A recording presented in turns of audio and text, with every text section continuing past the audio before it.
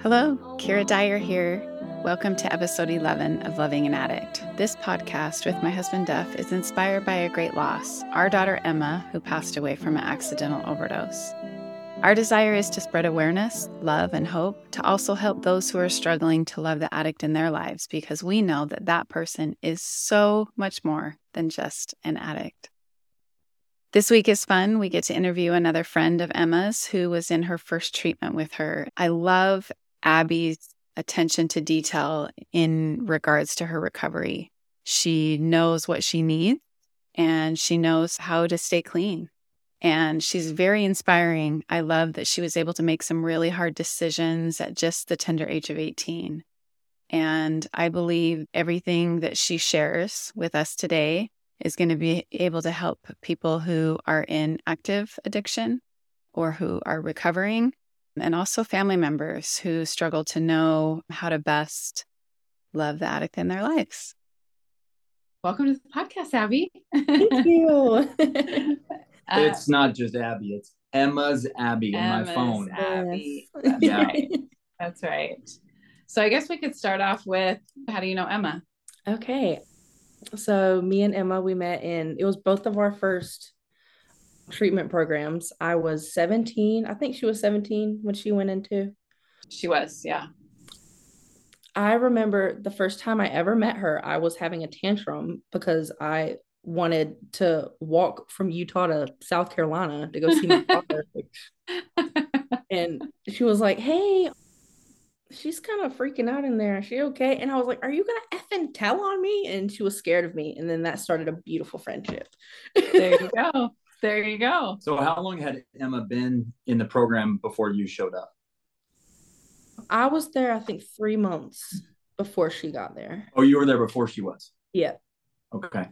Yeah. And help our thousands of listeners understand why it was that you were sent there in the first place.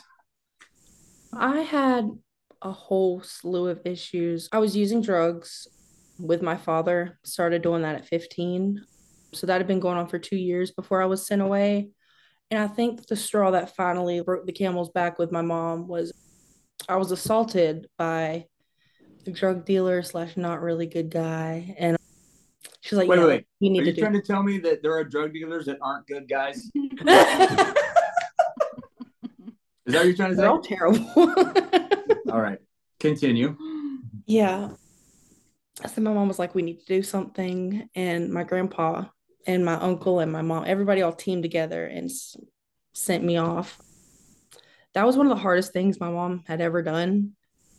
I hated her for it for the first 3 months, sat on my butt, didn't do anything. But then I realized I need to be here. I had the opportunity to work on my stuff, and my drug use was so severe that if I didn't fix it, I was going to die. And thank you, Jesus, that I realized that at 17, that, okay, this is nothing to joke around with. I need to get it together. So yeah, I've been clean from opioids and cocaine since April 8th, 2015. Wow. Yay! So seriously. this year will be 9 years. I'm excited. Yeah. You know that's rare to actually say that. Yeah, I have mixed feelings about it. I feel more survivor's guilt than anything because I don't understand. But I also know that at the same time, that means maybe I'm here for something. Maybe I'm here to help somebody else. Yeah. I struggle with that a lot. But do you want to explain a little bit about survivor's guilt? Oh, yeah. So basically, it's where you feel guilty when you make it out of your situation, whether it be drugs, abuse, anything like that, and someone else doesn't. So I've had a lot of friends that couldn't get away from drugs, didn't want to make it out. Some have passed away. And it's just like, why did I survive? And it's just a lot of questioning that. Sure. I think that's natural, right? Yeah. Yeah. Is that a weight for you still? Is that hard? Or are you at a place where you're okay with it? I'm okay with it because I see the brighter side of it. The survivor's guilt got to the point where I was feeling really suicidal this past November. So I went to the hospital. They put me on suicide watch and I was like, oh no, I've made a mistake. And I was planning in my head how to run away. Luckily, they let me go after 6, 7 hours. So I was like, I really would please let me handle this outpatient, because I got off my meds and I was spiraling and just a lot of nonsense. But I got it together, back on my meds. But yeah, I can't let it weigh on me like that anymore. I just have to try my best to turn it into something positive. Yeah. Well, it's interesting. At the beginning, you said, thank you, Jesus, which, of course, amen. Is that something that Jesus would tell you to feel guilty about? So it's like understanding where those thoughts come from are certainly not above, right? Yeah. The brain is an intricate, complicated, incredible mechanism. We can get hung up on those negative thoughts, but I think if we understand where they come from, it is a little easier to understand them, deal with them, appropriately place them in our brains, right? Because those types of negative thoughts everyone deals with, but especially addicts. And sometimes they get hung up on just the negative thoughts over and over. Is that fair to say? Ooh, yeah. I feel like I have to gaslight my brain sometimes into not focusing on the negative, which is just basically like David Bowie. I just blast it. So I'm like, okay, I'm good. I'm fine. But yeah, I do fight my brain a lot, and to the point where I know what's me and then what is my sick brain. And so sometimes I have to differentiate which is which. I love that. Yeah.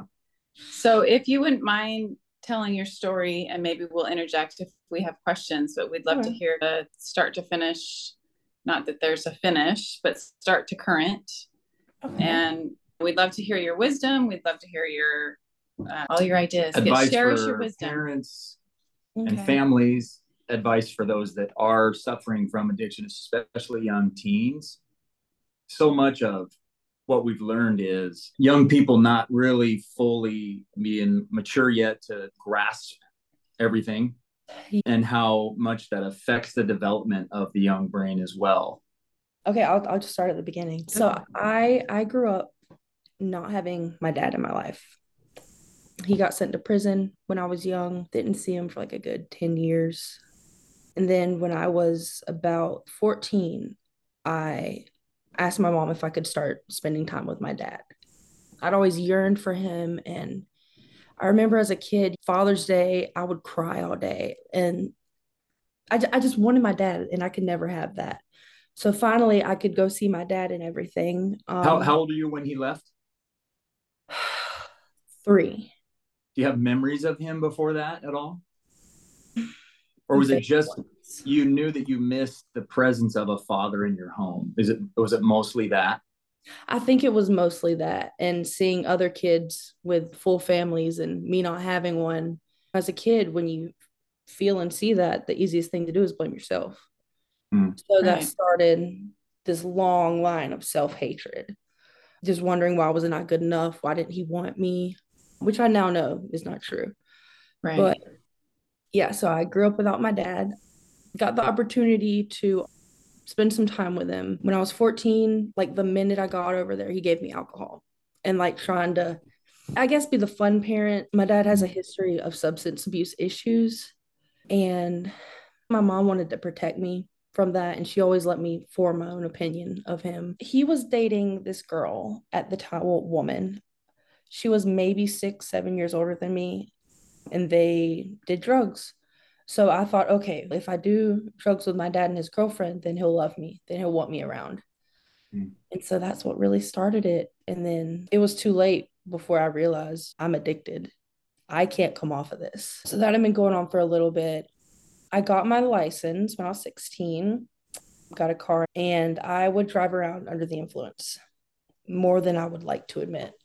And one day I got in a really bad car accident. I ran my car off the road while under the influence, rolled my car 3 times, and then broke my arm. Had to have 3 surgeries. So I got a gnarly little scar and some metal over here.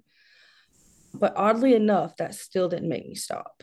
And then during those surgeries, I was prescribed Percocet. So instead of paying for it on the street, it was just given to me. So I had 3 surgeries back to back in a year. So every day taking a Percocet for a year. And then when my arm is healing and it's done, where's my Percocet? where's my meds? I got violent with my mom. I lost control. And yeah. And then one day, two people came into my bedroom and said, hey, your mom doesn't really know how to help you anymore. So we're here to help. And then they took me. I had no idea where I was going. I thought I was just going somewhere in North Carolina. But then they were like, we should probably fill up the rental before we go to the airport. And I'm like, what airport? Where are we going? And she was like, Salt Lake City, Utah. I about passed out. I was like, okay, what in the world is going on? My friends, the world was ending, but that place saved my life 100%. So at what point did your mom know that you had an issue with drugs? Like, how old were you when she knew what was going on? I think maybe 16. Okay. So there was a good couple years before she knew what was happening at your dad's. Before it got out of control, I'd go over there every weekend and I would keep it over there. Yeah. But then when I couldn't moderate the substance use, she'd send me with little bags of pills to get me through the week. Yeah. It just got it was a lot. I was addicted. I'd overdosed once in my dad's care. And even then I was like, oh, I should probably stop, but I can't. Yeah. So I think for me, I had to be plugged out of my environment.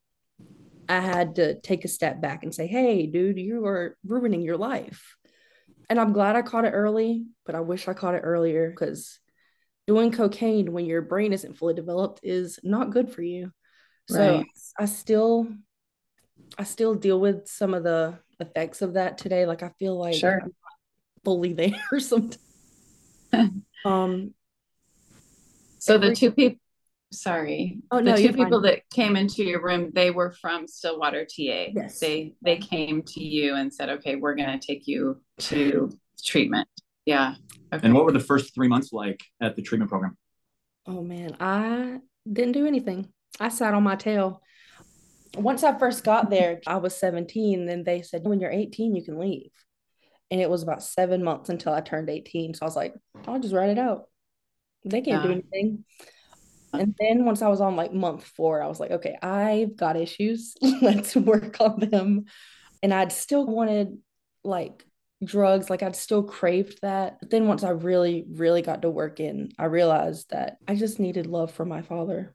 I don't need chemicals. And now I can provide that love for myself. I feel like that'll always be missing, but I can love myself enough to where it just doesn't bother me like that. Like, I know in that case, I'm not the problem.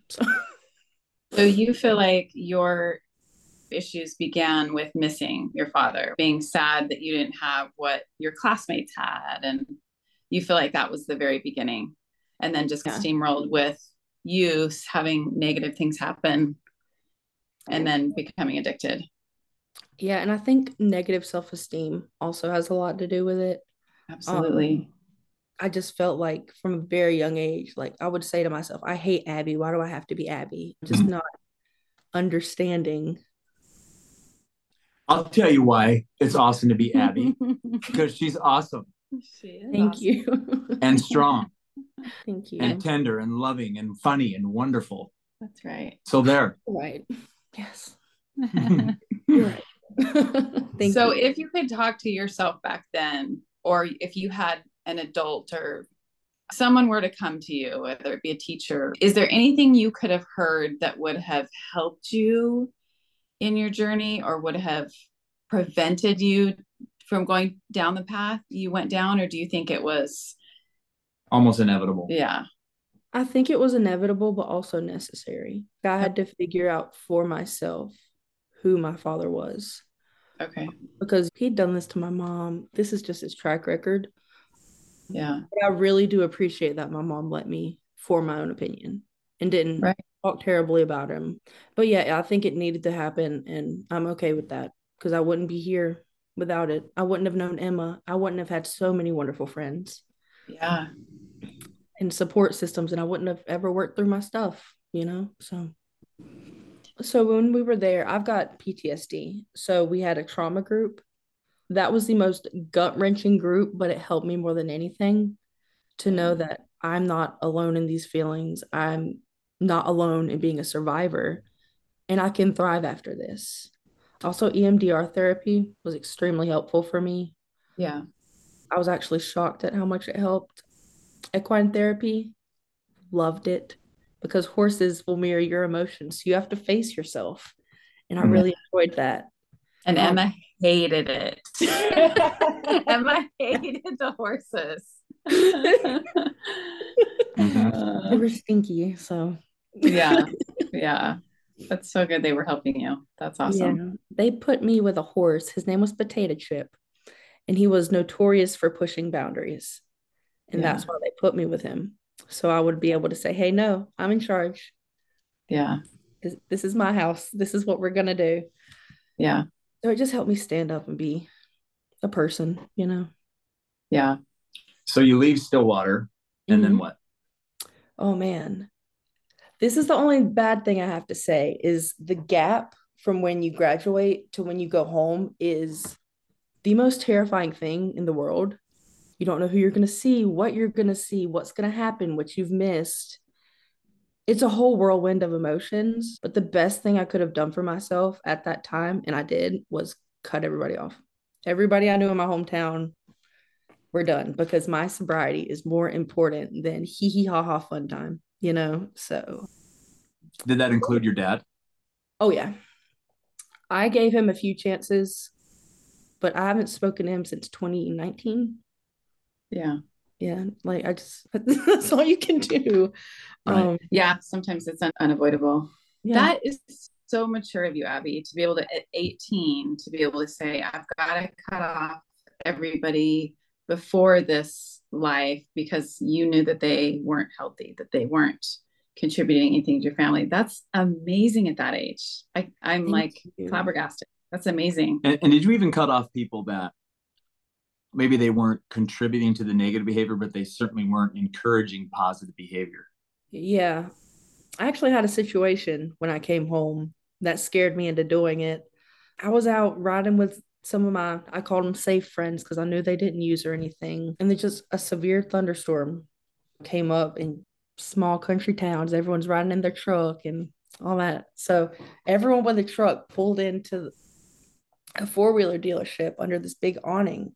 And while they're waiting for the storm to go through, someone started passing around a bottle of Xanax. And I was like, oh, no, no, no, no, no, no. We are not doing this. I was shaking. I felt like I was going to throw up. So as soon as the storm cleared, I was like, can you take me to my car? It scared the living crap out of me. And I was like, yeah, I'm done. I can't, even if they're safe, I cannot. And I'm so thankful that I did because if I wouldn't have done that, I probably would be dead today. Yeah. Yeah. So for you, Stillwater was your turning point. You Mm. never had to look back or be, I'm sure there's still triggers. I'm sure you still have a I do, desire. I do, but it's not a desire for the substance. Okay. Say more. I so I can like note, I can recognize what I'm feeling, like anxiety, sadness, grief, even. It'll make me want to numb myself emotionally. Yeah. I know that I can't do that and I need to talk about it. So instead of, I think I can go this way, talk about it, be okay, go this way, not talk and use and be dead. Like it's life or death for me. That's how Yeah. seriously I take it. Yeah. That's amazing. That's so amazing and unusual, especially like I said, at your age, because brains aren't fully developed until mid to late 20s. So for you to be able to be conscious enough, and like you said, that drug use had probably done some damage and mentally, emotionally to your brain, right? You were Yeah. saying that you felt some effects from that. So even with that, it's just absolutely mind blowing and amazing. Do you have any tips for parents? And siblings and families and friends and anybody who really loves someone else and spends time with them. Yes. This is actually something I did with Emma, and I'm glad I did it because I don't have any regrets. Oh man. So anytime there was a relapse or a mistake or a slip up, it's okay. How can we fix it? What can we do? Because being an addict myself, I know that oh, how could you? Why did you do this? Blah, blah, blah, blah, blah. It only makes it worse. So just ask how you can help. And I'm sure they will tell you how you can help them and how you can assist. And just focus on how you're feeling, not the actions, because you've got to talk about the feelings before anything else can be solved. So do you remember Emma asking for what she needed from you? Like when she would relapse, do you remember what was her most common? Which we really need to get rid of the word relapse. It has such a negative connotation. Mm-hmm. A friend of ours likes to say setback. I like that better. Yeah. Because everybody, when anyone hears relapse, whether you struggle with addictions, self-harm, any type of behavior that's really hard to overcome, anybody hears the word relapse and it's a drastic response to it. Yeah, it's like, like that, like a, yeah. But the reality is there's setbacks because in life we have them all the time. We rarely use that word unless it has to do with addiction, right? That is very true. So we're going to try and get people to say setback from now on. Yeah, me to say setback. And we're going to start with my lovely assistant here, Mrs. Dyer. Anyway, so sorry, continue. Oh, you're okay. I would also recommend, I know everyone says you need an outlet, but everyone does need an outlet. If I had someone there to just hand me a canvas and some paint when I wanted to use, so I could get my feelings out that way instead of suppressing myself, I'll offer up outlets, just suggest different things until something sticks that is helpful, because art helps me a ton. So like a positive behavior to replace the coping mechanism, which is usually substances or like, other actions, right? Something physical. Yeah, like sometimes I'll get the feeling like, oh no, I feel like I need to numb, like I need to get rid of my feelings immediately, which is what I would usually use. So I'm like, okay, what can I do? Can I create something? Can I watch a video? Literally anything. And sometimes I'll just paste to do something so I don't have those thoughts and so it doesn't snowball deeper. Yeah. But I've also learned healing, again, is not linear, especially with addiction. I think about it all the time. Well, it's on my mind frequently. I'm interested in the how did we get here? Just as America and just all that, but it's always on my mind. I want to help everyone that I can, help people get out of it. Yeah. However I can, because it's dark and it's scary. I don't want anyone to feel that, you know? Yeah. So do you have things in place where ahead of time, let's say someone has a phone addiction and they find themselves in the bathroom for an hour sometimes because they just get, right? I know people that will just leave their phone outside the bathroom. So they use it in a normal 2 to 3 minutes, right? Do you have things in place that you do to keep you, I guess, on track? Yeah, so I've kind of, like, for your bathroom example, just switch the phone with a magazine, with a book you're interested in. I found that it's all about not necessarily replacing the addiction, but just replacing what you do when you feel like you need to use. Yeah. And just having a plan in place if you know you're going to feel like you need to numb or like you feel like a setback is about to happen. Reach out to your friend. Hey, I feel like this is going to happen. If I do A, B, C, and D, come check on me, call me. Like my boyfriend today, he wanted to do something. I was like, I think I just need you here just in case this podcast is rough. Yeah. It's always having a plan in place. Yeah. So you don't know if it was going to bring some stuff up that would be hard to sit with after. And I love that. So being like kind of pre-aware of, okay, this is my history. This is what's happened in the past. And this is what would be helpful for me. Yeah. So have you done any 12-step program after Stillwater? Oh, man. I attempted to. Then I was very triggered by the people coming in that were still using, were just core ordered to be there. Yeah. Didn't really care. And I was so freshly out of treatment that it terrified me and I couldn't go back. But I've been in therapy working on it and working through my stuff. I did do the 12-step workbook in treatment. I find that the more you go through the steps, the more you find out about yourself. Same with whenever you reread like Brene Brown or something. You Yeah, want to figure out totally. something new. So I Yeah. do like to look back every now and then. I'm like, oh, this applies to me now, but it didn't before. So Yeah. it's a good resource to have. But the groups in my area were a little terrifying for me. Yeah. I can see that. We struggled with that with Emma as well, trying to find a 12-step program where she wouldn't be around people who were in the same boat, Mhm. but understood what she was going through. So Yeah. that was really hard for us to figure out. Of course, she was an adult and we had to let her make her own decisions, but it was hard for us. Each of us would go sometimes to like an NA or an AA meeting and think, where's the happy medium? I love NA, love AA. They have been phenomenal. Mhm. And for Emma, before, after, during. But there were times where, like, how do we get her out of the circle of people who are doing the same thing over and over? We also struggled with hearing people say over and over, I'm an addict, I'm an addict, I'm an addict. And as much as I think that there's some safety there to think like that, many people that would stay focused on the fact that they're only an addict. Yeah. Yeah. That was Yeah. their focus Identity. of who they were. And we really aren't those things. Very true. Right? Very true. And so there's a delicate line between always saying, hey, I'm susceptible to addictions compared to I'm an addict, that's who I am, deal with, and I can only be with those that understand me.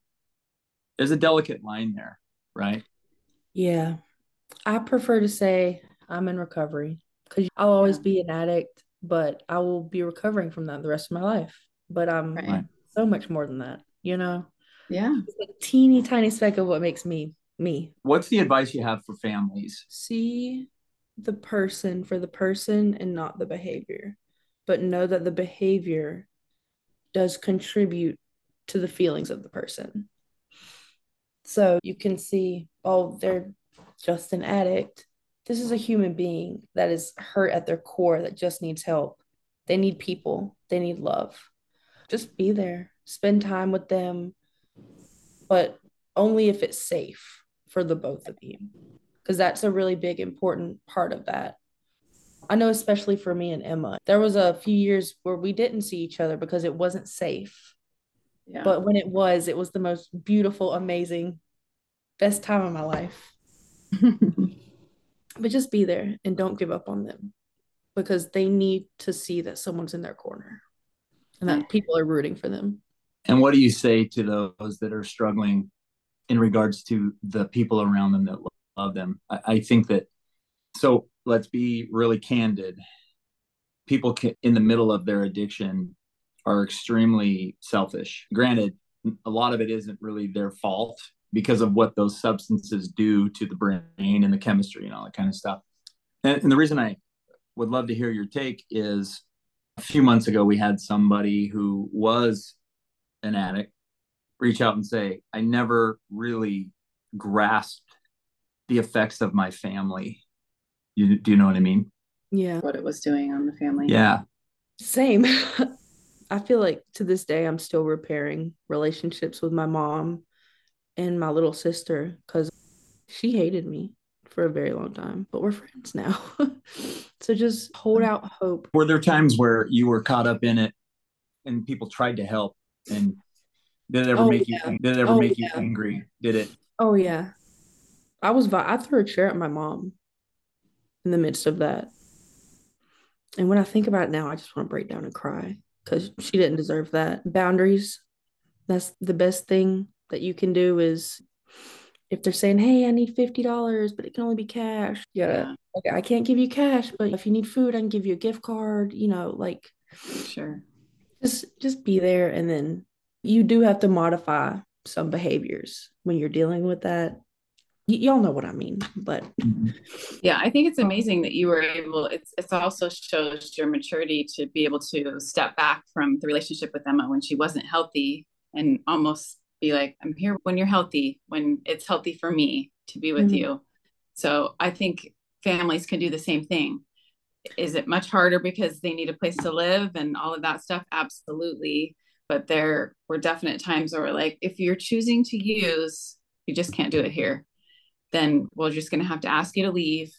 And luckily in our case, it was always, I guess, amicable. Is that the right word? Understood. It wasn't, she wasn't ever like, how dare you? How could you? She understood where we were coming from, but that's really hard for a mom and a dad to be like, well, you're just going to have to couch surf or be in your car or be homeless for a time until you're ready for help. But I love that your maturity was so much that you were like, you know what, when you're healthy, then I want you back in my life. So, and she never, she never left my life. I had plenty of nights where I would stay up on the other side of the country just sobbing and just praying that, like, that she could make it. So it's hard. It's really hard. But you just gotta love them from a distance. Yeah. And make sure that they feel your love. Yeah. Always always let them know. Yeah. Always ask, how can I help? What can I do for you? So would you say what would be helpful and healthy is if a family, even though they set these boundaries and they have to ask their children, we're usually speaking of children here, to leave, that you should still call and text and let them know that, hey, we eat 3 meals a day. You're welcome to join us for dinner. You're welcome to come do laundry. You're welcome to, come walk the dogs. It's just, if that behavior is consistent, you just can't live in the home and with the family. Would you say that's a pretty safe boundary to set, but also a loving way to do that? I think it's safe for everybody, just depending on who is in your home, who you do need to protect from that, and even yourself.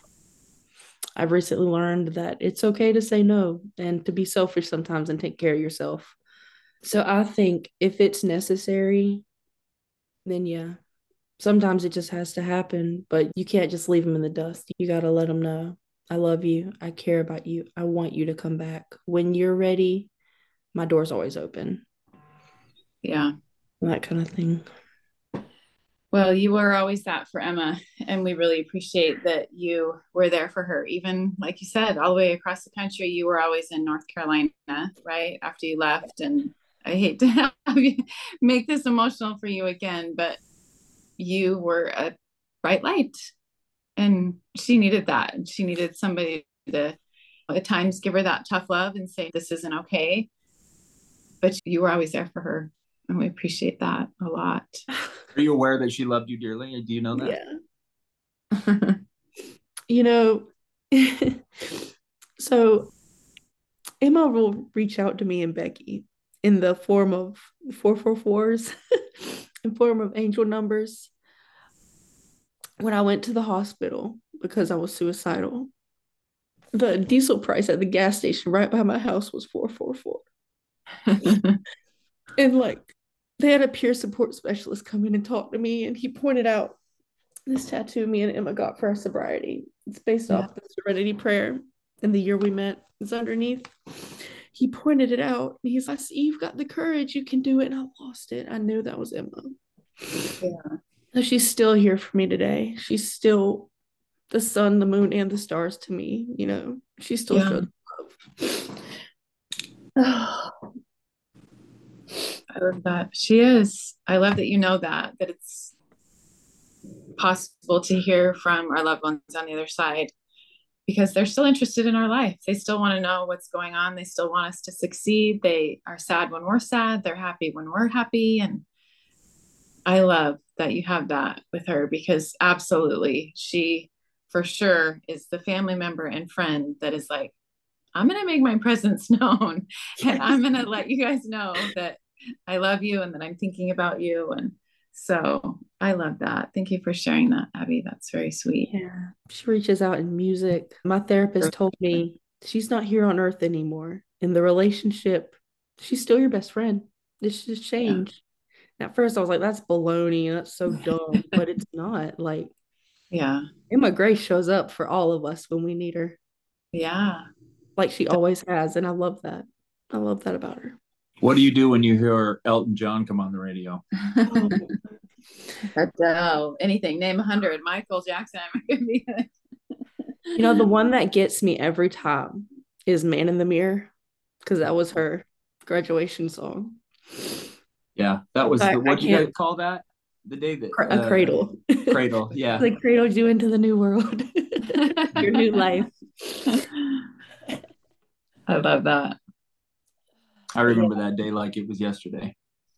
That was Me a good too. day. My mama saw a dove fly over during Emma's cradle, and we knew that was Ganna.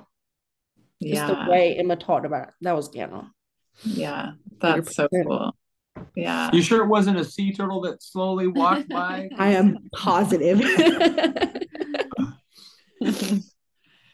I love that. So now that you are where you are, thriving, and you are doing amazing, what is it that keeps you on that path? What is it that keeps you wanting to stay healthy, wanting you to stay in a good place? Well, number one, staying consistent with seeing my psychiatrist and my therapist, taking my meds. I'm very wary of the people that I'm around just because of everything I've been through. And I have to figure if you're a super, super safe person, then yes. But if I have the slightest inkling that something's off, Yeah. What about That's so good. what about a relatively strict schedule? being in a routine definitely helps. I'm still working on that because my meds are being tweaked every month. So It's just hard. getting back in the swing of a routine. But Yeah. something me and Emma always did was you just have to have a cute girly drink sometimes. You know, you just need a little Starbies or a little coffee. If I am rotting in bed, hating myself, hating the world, I can look forward to my little drinky drink to get out of the house. It's just small things you've got to reward yourself for when you're doing good. Just little reasons to keep going. Yeah. That's what motivates me a lot of the time. Yeah. I love that. Yeah. Sometimes it is the little things you have to look for. So I love that. That's good advice.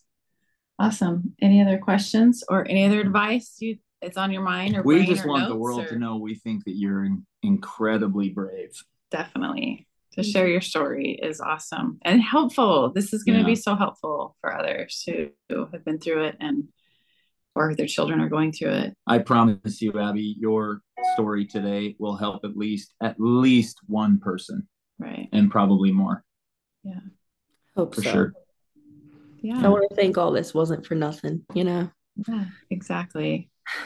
And I've always known I wanted to help people. I just didn't know how. But after knowing and loving Emma, I feel like this may be it. Like I feel something gnawing in me. Like I need to help the people that have been through what I have and what Emma has and what y'all have, Right. Yeah. Well, this is the start, I guess. Yeah. And then my one last piece of advice to everyone. But I went to a few NA meetings with Emma, and they would always say, keep coming back because it works. If you work it because you're worth it, something like that. But keep coming back. Even if you yourself are not an addict, read up on it, educate yourself, see what you can do to help. But just keep coming back to check on them for the addicts. Keep coming back to your meetings. Keep coming back to your friends. Everyone loves you. We love you. And you can get through it. Yeah. And two more things. Two more. There's always help. And there's always hope. I listen. She listens. She knows. She's like, I knew the answers. I love that. Well, we couldn't be more proud. Seriously. Thank you. I'm proud of you guys too. Y'all have come a very long way. And I know Emma's proud of you too. Well, I love that. You're brave for sharing your story and keep doing all the awesome things you're doing and putting into the world because you're a light, Abby. We're thankful for that. Thank you. And don't forget to reach out to us when you have your dark moments. That's right. Put us on your safe list. We're on the safe list. Super safe list. We're a text away. Thank you, guys. How darling was Abby. Could you just listen to her Southern accent all day? I love it so much. I love that she's giving back, and I love just the light that she is to everybody. She was always that to Emma, and she definitely is that to everybody who knows her. She has been working in healthcare for several years and is currently applying to treatment facilities and treatment centers, which I think is wonderful because she'll be able to give her advice and her experience in being in recovery. And I think that's just invaluable to people currently going through it. So yay, Abby. As always, remember to please like and share, thumbs up on YouTube, all of that good stuff so that we can reach more people in need of hearing this podcast. And we, again, want to take you out on a recording of Emma singing and playing the piano with the message that we believe she wants all of you to hear.